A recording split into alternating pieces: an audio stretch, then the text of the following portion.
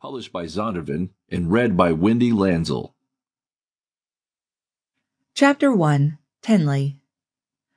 This should be her night of triumph. To be the queen of her world, an acclaimed, best-selling, award-winning author with the literati bowing at her feet. But tears snuck along the rims of her eyes, blurring the Manhattan scene slowly passing beyond the limousine's window. Though her Fifth Avenue apartment was only a few blocks from the award venue, her publisher had insisted on sending a luxury ride. "You're quiet." Holt, her boyfriend of 11 months and 11 days, yes, she counted, leaned to see her face.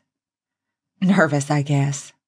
She offered a conciliatory smile, holding her clutch against her middle. If her mother texted, she'd want to see it. Not that she expected to hear from Blanche Albright, but tonight was a big night. "I think they'll find out, the truth." "What truth? That you're a great writer?" "That I'm a hack." Holt moved against her, pressing her against the limo door.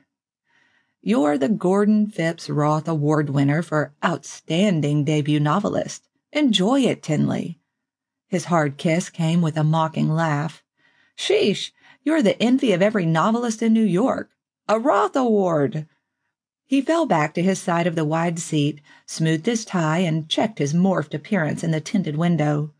"You can write your ticket, literally, just like all the others." "But I'm not like the others, am I?"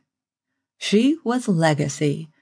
Words like nepotism and payoff had rumbled through the publishing world when the Gordon Phipps Roth Foundation announced Tinley Roth, the great-great-granddaughter of America's beloved storyteller Gordon Phipps Roth, and daughter of the frequent New York Times bestseller Conrad Roth, as this year's winner.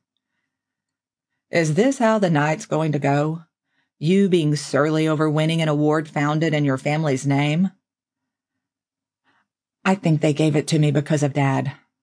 She had said it to Holt 100 times since they announced her name, over dinner, while getting ready for bed, walking down Fifth Avenue after an evening out with friends. "The foundation uses a select team of judges. They decide. If I were you, which you're not, I'd drink this in until I was loopy with adoration. You're a descendant of literary geniuses. Me? I hail from greedy bankers, Wall Streeters, and slumlords who rob the poor to pay the rich." The limo slowed for a traffic light. Yeah, she didn't have a lot of compassion for Holt.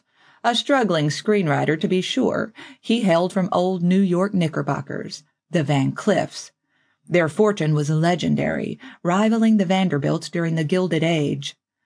He pretended to hate money as a way to relate to the starving artist in their circle, but his clothes closet and shoe rack said otherwise. "Do you think he'd be proud?" Tinley said.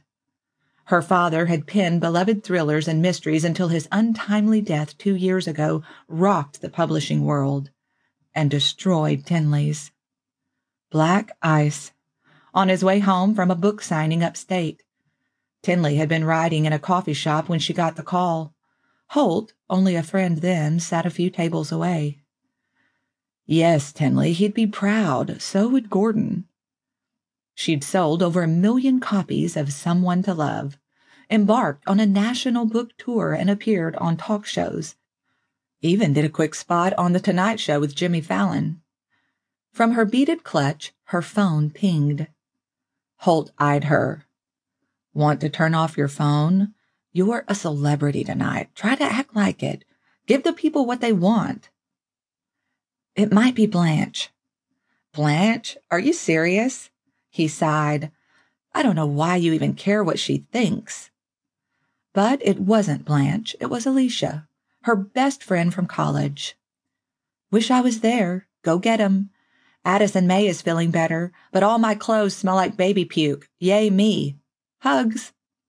The limo glided to a stop, finding a rare vacancy along the curb, the driver announcing through a set of speakers, "Loft and Garden." This was it. The Manhattan rooftop venue was her introduction to New York's elite literati club. Here, for a few hours, all of New York City would be